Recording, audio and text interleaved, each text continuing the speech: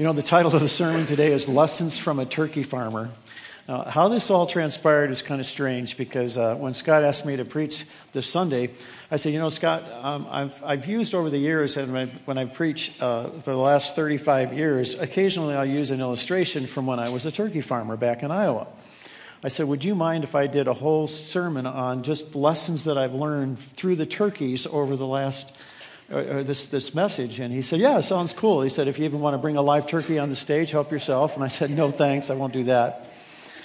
But back in 1971, by the way, I just thought this was clever, so I wanted to share that with you this morning. Back in 1971, I recently graduated from Trinity University in Chicago, and I moved out to my wife's hometown in Kyron, Iowa, a budding metropolis of 250. And it's farm country, and this is a picture of us back almost 50 years ago. And now my daughter's just turned 47. So anyways, I just thought you might be interested in how ridiculous I looked back then.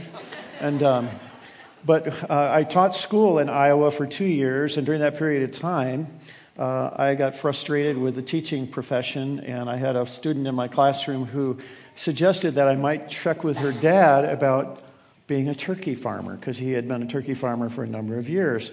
So I looked into it, started doing chores with it. I kind of enjoyed it, and I got myself involved in raising about 50,000 turkeys. And we did that for 2 years, and during those 2 years, all kinds of interesting lessons were learned. And I began to use those lessons and find biblical illustrations and applications to those lessons. And so this morning, you're going to get a taste of 6 different sermons all in one. So, if you're here until 2 o'clock, don't worry about it. No, I won't be that long, but I'm going to just share with you these lessons. We got these turkeys on the farm when they were a day old, and this is how they looked. They were just little fluff balls of yellow, and they would come delivered in a van, a regular-sized van, in boxes of 100. There'd be 25 in these 4 stations in these 2-foot by 2-foot boxes, and we would take them out of the van, and we'd take them into the barn where we had a whole bunch of brooder stoves, and we would dump those 100 turkeys underneath these stoves so they would be nice and warm and take care of themselves. And so after we unloaded maybe 10,000 of these, I would sleep with these turkeys for at least 2 or 3 nights in a row. Why did I need to sleep with the turkeys? Some people sleep with the fish. I slept with turkeys, okay? I would have to get up every hour and check and make sure that, number 1, that they were brooding properly around the stoves, and 2, that they were eating. Because turkeys will survive from the egg to a certain point where they absorb the nutrients inside the eggshell for only 5 days. And after 5 days, they call them starve-out periods, and turkeys die. So consequently, if we were to order a flock of 10,000, we would get 11,000 delivered so that we knew that at least 1,000 were going to die in the first 5 days. And so my job was to try and somehow coax these little babies to get something to eat, because if they could eat, they would survive. If not, they would starve out and die. You say, what kind of a lesson can we learn from that? Well, lesson 1 is this: you will never grow to maturity unless you learn how to train yourself with solid food. What I'm saying here is that there are a lot of Christians today who the only feeding they get is Sunday morning. You come Sunday morning, and consequently the average regular attender only comes to church probably 2, perhaps Sundays a month. Now, think about this for a minute. This is where you get some spiritual feeding, right? And you come here on a Sunday morning and you get spoon-fed. And then you go through an entire week without feeding yourself. And so what happens is, I think there's a lot of Christians today in the church that are starving to death because they don't know how to feed themselves. And so we've got all these anorexic Christians running around thinking that they're getting enough just on Sunday morning. There's a great scripture in Hebrews chapter 5, verse 11. It says this: "We have much to say about this, but it is hard to make it clear to you because you no longer try to understand. In fact, though by this time you ought to be teachers, you need someone to teach you the elementary truths of God's word all over again. You need milk, not solid food. See, the writer of Hebrews was complaining that these people were not growing and developing on their spiritual journey. And he says, anyone who lives on milk, being still an infant, is not acquainted with the teaching about righteousness. He said, you're staying ignorant to the point that you're really not growing and becoming more like Jesus on a day-to-day basis. He said, but solid food is for the mature who by constant use have trained what? Themselves. They've trained themselves to distinguish good and evil.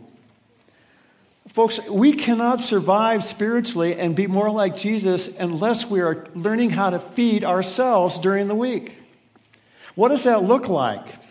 Well, maybe some of you need to think about getting a study Bible where you have a lot of help so that you can actually get into God's Word on your own and just learn for yourself.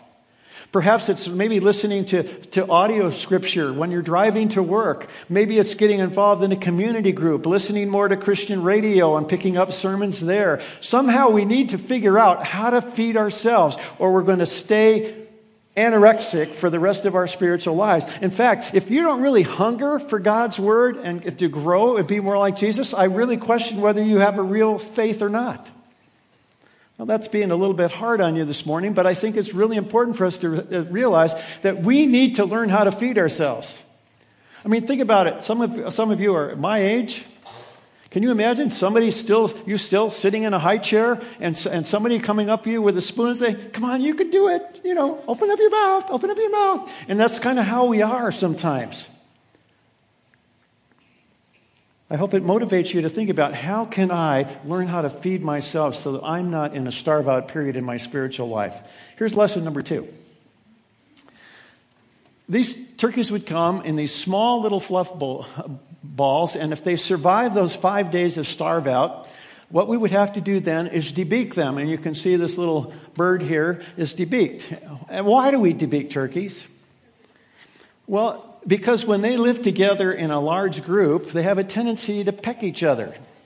And when they peck each other, they ruin the grade of the bird so that when they go to market, there's all these wounds and scars that are on the turkeys that don't follow grade. So what we do is each one of these turkeys, I would get them after they were 5 days, and I would throw them all in a big box, and one by one, I would snip their beaks with a little toenail clippers.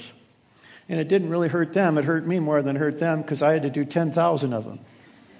One by one, picking them up, clipping their beaks to make sure that they were okay and that they wouldn't pick on each other or peck on each other. Well, what lesson can we learn from that? Well, lesson 2 is this. The only thing that should come out of our mouths should be the building up of one another. In Ephesians chapter 4, verse 29, it says, Do not let any unwholesome talk come out of our mouths, but only what is helpful for building others up according to their deeds, that it may benefit those who listen. Friends, some of us need to be debeaked. I'm serious. Our mouths get us in more trouble than anything else. In fact, Scripture says in the book of James, remember he said, nobody can tame the tongue. You can put a bridle in a horse's mouth, you can put a rudder on a ship and steer that ship, but you can't tame the tongue. It's like a restless fire full of poison. And I'll tell you, if there's a lesson here to be learned for me, it's this one. Because God's obviously given me some sort of gift in being able to speak and to use the words to really encourage and challenge people. But on the other hand, sometimes Satan loves to use my greatest strength for my greatest weakness. You know anybody like that? What are the abuses of the tongue that happen on a day-to-day basis? Well, you could go on and make a list. I made just one small list. We know that gossip is wrong when we're starting to tell something about somebody else that's not true, perhaps. Lying, being critical. Anybody have a critical tongue? Swearing, that seems to be in vogue these days amongst Christians. How about backbiting? Maybe exaggerating. Is that your issue? You start telling a story and you start embellishing it to a point to get more greater attention and a better rise out of people. How about angry outbursts where you get frustrated and you get ticked off and bam, you lay a barrage of words on somebody that hurts and stings? How about judging? Are you a judgmental person, or are you complaining all the time, whining all the time, sarcasm, cynicism? The list can go on and on and on. We need to really take a strong look at our tongue, and maybe we need to be debeaked in that area of our life. Well, let's look at the third lesson this morning. After they start growing, we discover that there's oftentimes ones that are a little deformed or look a little bit sick. And so one of my chores was every morning when I would go visit my turkey friends, I would walk through the flock and I would pull out turkeys that looked a little bit sick or were a little bit deformed. Because in the turkey realm, the contagious disease can spread like wildfire very easily. And so what we would do is we would make sure and check which ones were not doing well, and we would separate them and put them in a separate pen and keep an eye on them because we didn't want that turkey to contaminate the rest of the flock. So what lesson did I learn out of that? Our sin can have a negative, contagious impact on others. In 1 Corinthians chapter 5, verse 6, it says, "Don't you know that a little yeast works through the whole batch?" In the context of that particular scripture, you remember that there was a man in the church who was having an immoral relationship, an incestuous relationship, and the church refused to really deal with the issue. And that sin was corrupting the entire church. And just like the turkeys, in fact, that particular year that we were separating turkeys out, it got to be a really disastrous year because we did have a problem with disease. It was called varicocelitis. It was like a bird pneumonia. And we lost over 3,000 birds that year because it was so contagious. And the lesson that I felt like I needed to learn here and that we need to learn is that sometimes we think that our sin doesn't affect anybody. It's our little secret. It's our little secret sin. Nobody knows about it. It's my little closet sin. And if I keep it under cover, it's only really affecting me. It's not really bothering anybody else. But in reality, you know better than that. Because the people around you, the people that you love, the people that you're rubbing shoulders with every day, you're not fooling anybody. And it's really important, I think, when we see that going on in our lives, that we eradicate that, we separate that out and identify what it is and deal with it in a very effective way so that we keep from causing sin to be contagious in the rest of the flock. So lesson number 3, our sin can have a negative, contagious impact on others. Somehow, sometimes, I think that we just assume that our sin doesn't affect anybody else, but it does. We know better than that. You probably grew up in a household, some of you, where you had a father or mother that was a hypocrite. And their sin, you knew what it was, and they never really talked about it, but you knew it was there. And it had an impact on your life just as much as it had an impact on other people's lives. Well, here's the 4th lesson that I've learned. During the process of growing turkeys, which was about a 3.5-month process, we dealt with primarily turkey hens. We didn't deal with turkey toms, which are male turkeys. That's why my parents named me Tom. So we would take the turkeys out on the range because you know today that even non-caged chickens and so forth, they usually bring better grade and they're much more organic. So we would take the turkeys out onto a range, put a fence around them, and bring them outdoors so that they could have some fresh air. The problem is that they were very subject to storms, obviously, and they were very subject to predators. In fact, we had one problem for a while. We had an owl that was wreaking havoc with our flock. And owls, just for sport, would fly down, land on the back of a turkey, chop their heads off, and then fly back to their perch. And every morning I would pick up maybe 15 or 20 turkeys with their head chopped off. And that was what an owl would do. Sometimes it was a badger that would come into the flock and really get after the flock.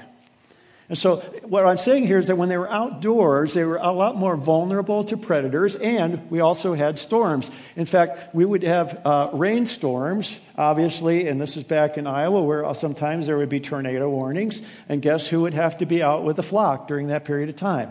It was me out there with the turkeys when it was pouring rain, and these dumb birds would not go under the shelters. They would stay out and just look up at the rain and drown themselves in their own mud and manure. And so when the storms would come and the rains would come, I would be on my hands and knees literally pushing these dumb birds underneath the shelter. It was a dirty, rotten, crummy job. And then I thought, what illustration is that for us? How does that work? Well, the lesson here is that nothing can separate us from the love of God. And you say, what are you talking about? Have you ever noticed how dumb we can be sometimes? When storms come, how we're so susceptible to the predators in our culture, and we make stupid decisions, and the Lord's saying, look, you're out from under my shelter. And the Lord loves us enough to get down on his knees, and he actually did that, remember? Before he went to the cross, he had that priestly prayer and literally was on his knees for us, praying for us, trying to shove us back under the shelter of his wings. And sometimes I think that we're all a bunch of dumb turkeys, that we think we can go out there in the world and survive on our own. We can do our own thing, and we're so dumb. And the Lord's standing back and saying, why are you so stubborn and staying out in this when I'm here to love you and protect you and to guide you through life?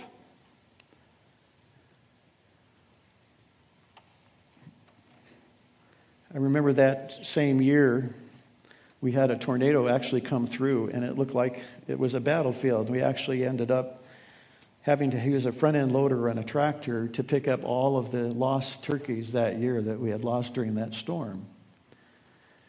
But I want to go back and remind you again that we're a lot like that. The verse that I want to share with you in that regard is this: nothing can separate us from the love of God. No, in all things we were more than conquerors through him who loved us. For I am convinced that neither death nor life, neither angels nor demons, neither the present nor the future, nor any powers, neither height nor depth nor anything else in all creation will be able to separate us from the love of God that is in Christ Jesus our Lord. And there are days, friends, when we are wallowing in our own mud, and praise God that we have a Jesus who loves us enough to shove us back under his shelter. Amen? Well, lesson number 5. Oh, this is a strange one. Bear with me. I referred back to that flock that we had sickness go through, and there were over 3,000 that we lost. And we didn't know what to do with all these dead birds. And so one day, my partner came to me and he said, Tom, I think the best thing we can do, let's throw them out into the field. About 160 acres that were there. And he said, what we'll do is we'll throw them out there, they'll deteriorate, and they'll be great fertilizer, and then in the spring we'll disc them in. He said it'd be a great way to handle it. So I said, okay, sounds good. So I loaded all these turkeys up over the few months that we lost them, and just spread them out all over this 160 acres. Well, unfortunately, that winter we had an early frost. And when springtime came, those turkeys had not deteriorated one bit. And so my partner came to me one day and he said, I think you need to go pick them all up. So I got in my pickup, I went out in the field, and one by one, threw all these dead turkeys back into the truck. The strange thing was, though, the first few turkeys I threw in the truck, they'd hit the bottom of the bed, and I heard this noise. I thought, what's that noise? And then I took another one. I threw it in the truck, and there was another noise. And it was like this. Threw it in the truck. Wah. I'm thinking, what's going on? Well, there was still air inside the bird, and so when it hit the bottom of the truck, it let out this noise. I thought, this is creepy, you know? These birds are still alive. Okay, now you're all laughing. What's the lesson? Here's the lesson. There are those who claim to be Christians, but in reality are not. You see, there's a lot of Christians out there who call themselves Christians who are making all the right noises. You know? Oh, they got the vocabulary down. They sound like they're alive, but they're not. I work with deputies, as you know, and detention officers throughout the week. That's the ministry that I have. And I challenge the guys once in a while and I say, hey, if you were to die, would you go to heaven? Well, yeah. So what are you banking on? It says, well, you know, it's usually a good works thing or whatever. But it says, you know, I'm a Christian. I believe in God. And so they're making the noises. And only God knows their heart. But Scripture is very clear. In Revelation chapter 3, verse 1, there was a church in Sardis And it says this, the angel of the church in Sardis says this, these are the words of him who holds the 7 spirits of God and the 7 stars. I know your deeds. You have a reputation for being alive, but what? You're dead. We also know in Matthew chapter 7, verse 1, not everyone who says to me, Lord, Lord, will enter the kingdom of heaven, but only the one who does the will of my Father who is in heaven. There may be people sitting here this morning that make the right noises, but in reality, you're really not doing the will of the Father. You're not feeding yourself. You're not growing. You're not on this journey to be more like Christ. You supposedly have your fire insurance and you're going to heaven someday, but in reality, I wonder if Jesus will stand before you when you stand before him, and he's going to say, I don't even know who you are.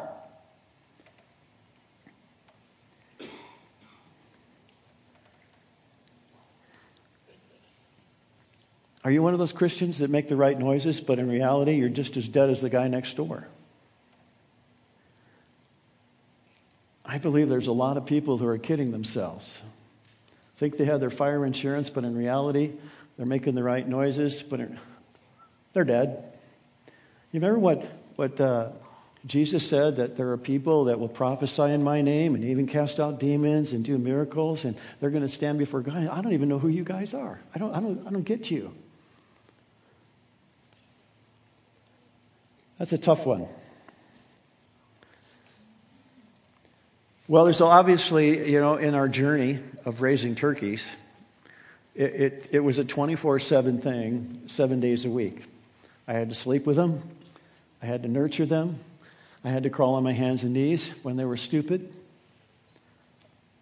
But I'll tell you what, it was a great day when they went to market. It was a great day. And I was so grateful when I saw that semi pull out, because they came in a van and they went out in 3 semi-loads. And when they were finishing up at 13 and 14 pounds, they were eating 6 tons of feed a week. It's amazing. When somebody says you eat like a bird, don't worry about that. And that winter flock that we lost so many birds in, it was just a rough time. And when it came time to send them to market, just to cap off that entire winter flock, we had a blizzard the day that we were sending the turkeys to market. Now, if you've ever tried to herd a bunch of turkeys, it's like herding sheep. It's worse. They are so dumb, and when you're actually out in the field and a truck can pull right up to a chute, you can at least gather them in and scare them into the chute, and they get on a conveyor, and we can get them up into the semis. This day, it was a blizzard, and the trucks could only get so close to the barn. In fact, when the semis backed in, they got stuck. They couldn't even get out. We had to end up pulling them out with a tractor. But that day, there was no way to load those other than one by one, 14 pounds, lifting them up onto the semi, and they put each one in separately, one by one. It took almost all day to load all those turkeys, but boy, was it fun when they drove off. I was so grateful. Gratitude is something really important, and that's why we do celebrate Thanksgiving. And I am so grateful that I can eat. We're celebrating Thanksgiving today. I'm going to eat one of these birds, and I can't wait. I never had a problem. I always had a problem killing any animal, but not a turkey. So I'm just excited about that today. But here's lesson number 6. Gratitude is a mindful awareness of the benefits of life. And all the hard work, all the hours and days of raising those birds, the benefit was at the end when they were graded well and we made some sort of profit. Philippians chapter 4, verse 6 and 7 says, "Do not be anxious about anything, but in everything by prayer and petition, with thanksgiving, present your requests to God, and the peace of God, which transcends all understanding, will guard your hearts and minds in Christ Jesus." One of the things that I'm so grateful for this past few weeks is that some of you know that about 6 weeks ago I was diagnosed with an 80% blockage in my carotid. And that was kind of a scary diagnosis for me, potential stroke victim. And it was a very anxious time to wait 5 weeks to see a surgeon. And when I actually finally got to see the surgeon, we talked about it, and he said, well, we really don't have to do anything. You could wait from year to year and just see if it gets worse. And I said, well, why do I want to wait? He said, okay, well, I guess, let's go ahead and do the surgery. And And the nurse came in the room to set us an appointment for surgery, and she said, I have an appointment tomorrow morning for you at 5:30. And praise God, I had my surgery, and that blockage is gone, and I'm extremely grateful this Thanksgiving that God has really spared my life. Max Lucado really ministered to me during that time through a book called Anxious for Nothing. And there was a section on gratitude there that I thought I'd share with you this morning because I think it really is right on. He says, gratitude is a mindful awareness of the benefits of life. It is the greatest of virtues. Studies have linked the emotion with a variety of positive effects. Grateful people tend to be more empathetic and forgiving of others. People who keep a gratitude journal are more likely to have a positive outlook on life. Grateful individuals demonstrate less envy, materialism, and self-centeredness. Gratitude empowers self-esteem and enhances relationships, quality sleep, and longevity. If it came in a pill form, gratitude would be deemed as a miracle cure. What are you grateful for this morning? I have a lot to be grateful for just with my health. But my wife and I decided a couple of years ago, we took this gratitude thing pretty seriously. And so every night before we go to bed, we've done this every night for the last 2 years, almost 2 years. The first thing we say before we say goodnight to each other is, says, what are you thankful for? Give me 3 things you're thankful for. Now, some nights, you just kind of have to rack your brain and think, what am I thankful for today? And sometimes they're little things or trivial things, and then sometimes they're the great things about my surgery or something like that, where you say, man, I'm so thankful that God caught it in time and that we got it rotor-rooted out and that I'm feeling much better. I mean, those are different. But what's really been helpful is it's a discipline now we do every night for the last 2 years. And I got to say, I really appreciate it because it forces you to think through those God moments that happen during the day. And it's such a powerful thing to encourage. I want to challenge you to think about becoming a grateful person because we know that the benefits are there. So what are some steps that we can take? What are some next steps? Let me give you some ideas this morning. First of all, obviously, there are 6 lessons here, and these are really 6 sermons that I could have preached an entire morning on each one. But I thought it would be just kind of a smorgasbord today for some of you because I've not left anybody out on this list of lessons. That every one of you can identify with at least one of these. And so what I'd like for you to consider is to contemplate which lesson seems to hit home in your life. Which one has really kind of stimulated you or convicted you this morning to say, what is it in my life, Lord? What lesson do I need to learn? Do I need to grasp? Is it my mouth? Is it to be a self-feeder? Is it to recognize that nothing can separate me from the love of God? And the only reason why I feel separated from the love of God is because I'm the one that moved, not Him. And He's the one that's been on His knees trying to shove me under the shelter, and I've been too stupid to really respond to that. Identify that one thing in your life, that one lesson that perhaps you can learn, and hopefully it'll stick with you because when you use an illustration like the turkeys, you probably won't forget it for a long time. And then secondly, once you've identified that, I want to ask you to consider confessing the issue honestly before God. To be honest with God and say, yes, this is an issue in my life. Stop trying to rationalize it or deny it or cover it up and just say, yeah, this is a problem. I have a problem with my tongue. I admit it. I've got problems with that. I'm too transparent sometimes. I don't sometimes keep some confidentiality that I need to. I just need to work on that, and it's a daily battle for me because obviously no man can tame the tongue, and I understand that, but by God's grace, it's getting better and better in my life, and it's taking years, but I have to start somewhere to be honest enough with God and honest enough with myself to say, yeah, I've got an issue here. So confess that and begin to take some steps toward that. What are some steps to do that? Number 3 is to be willing to invite accountability with somebody you trust. Pastor Scott's talked about it numerous times that, we can say we're accountable, but unless we invite accountability in our lives, we're not going to get it. And say, yeah, to be honest with you, I don't get anything besides Sunday. I go from week to week. I'm one of those anorexic Christians. I need to start some sort of a discipline in my life to grow closer to God on my own relationship, on my own time, with my own energy, with my own initiative. Invite accountability with somebody to trust. And then finally, consider memorizing the scripture that was attached to those lessons that I brought up. I know that I've consistently looked for scriptures that have to do with the tongue. You get all kinds of them in Proverbs, in Ephesians, the one I quoted there. And when you memorize those scriptures, it really helps to combat the onslaught of those temptations that Satan throws at us, because when we confront it with truth, we can do a better job of overcoming the issue. Just like Jesus did when he was tempted in the wilderness. He used scripture to combat Satan. We need to memorize those scriptures that initially really affect that particular area of our life, and it really helps energize us to really win the battle. So that's what I would challenge you to do.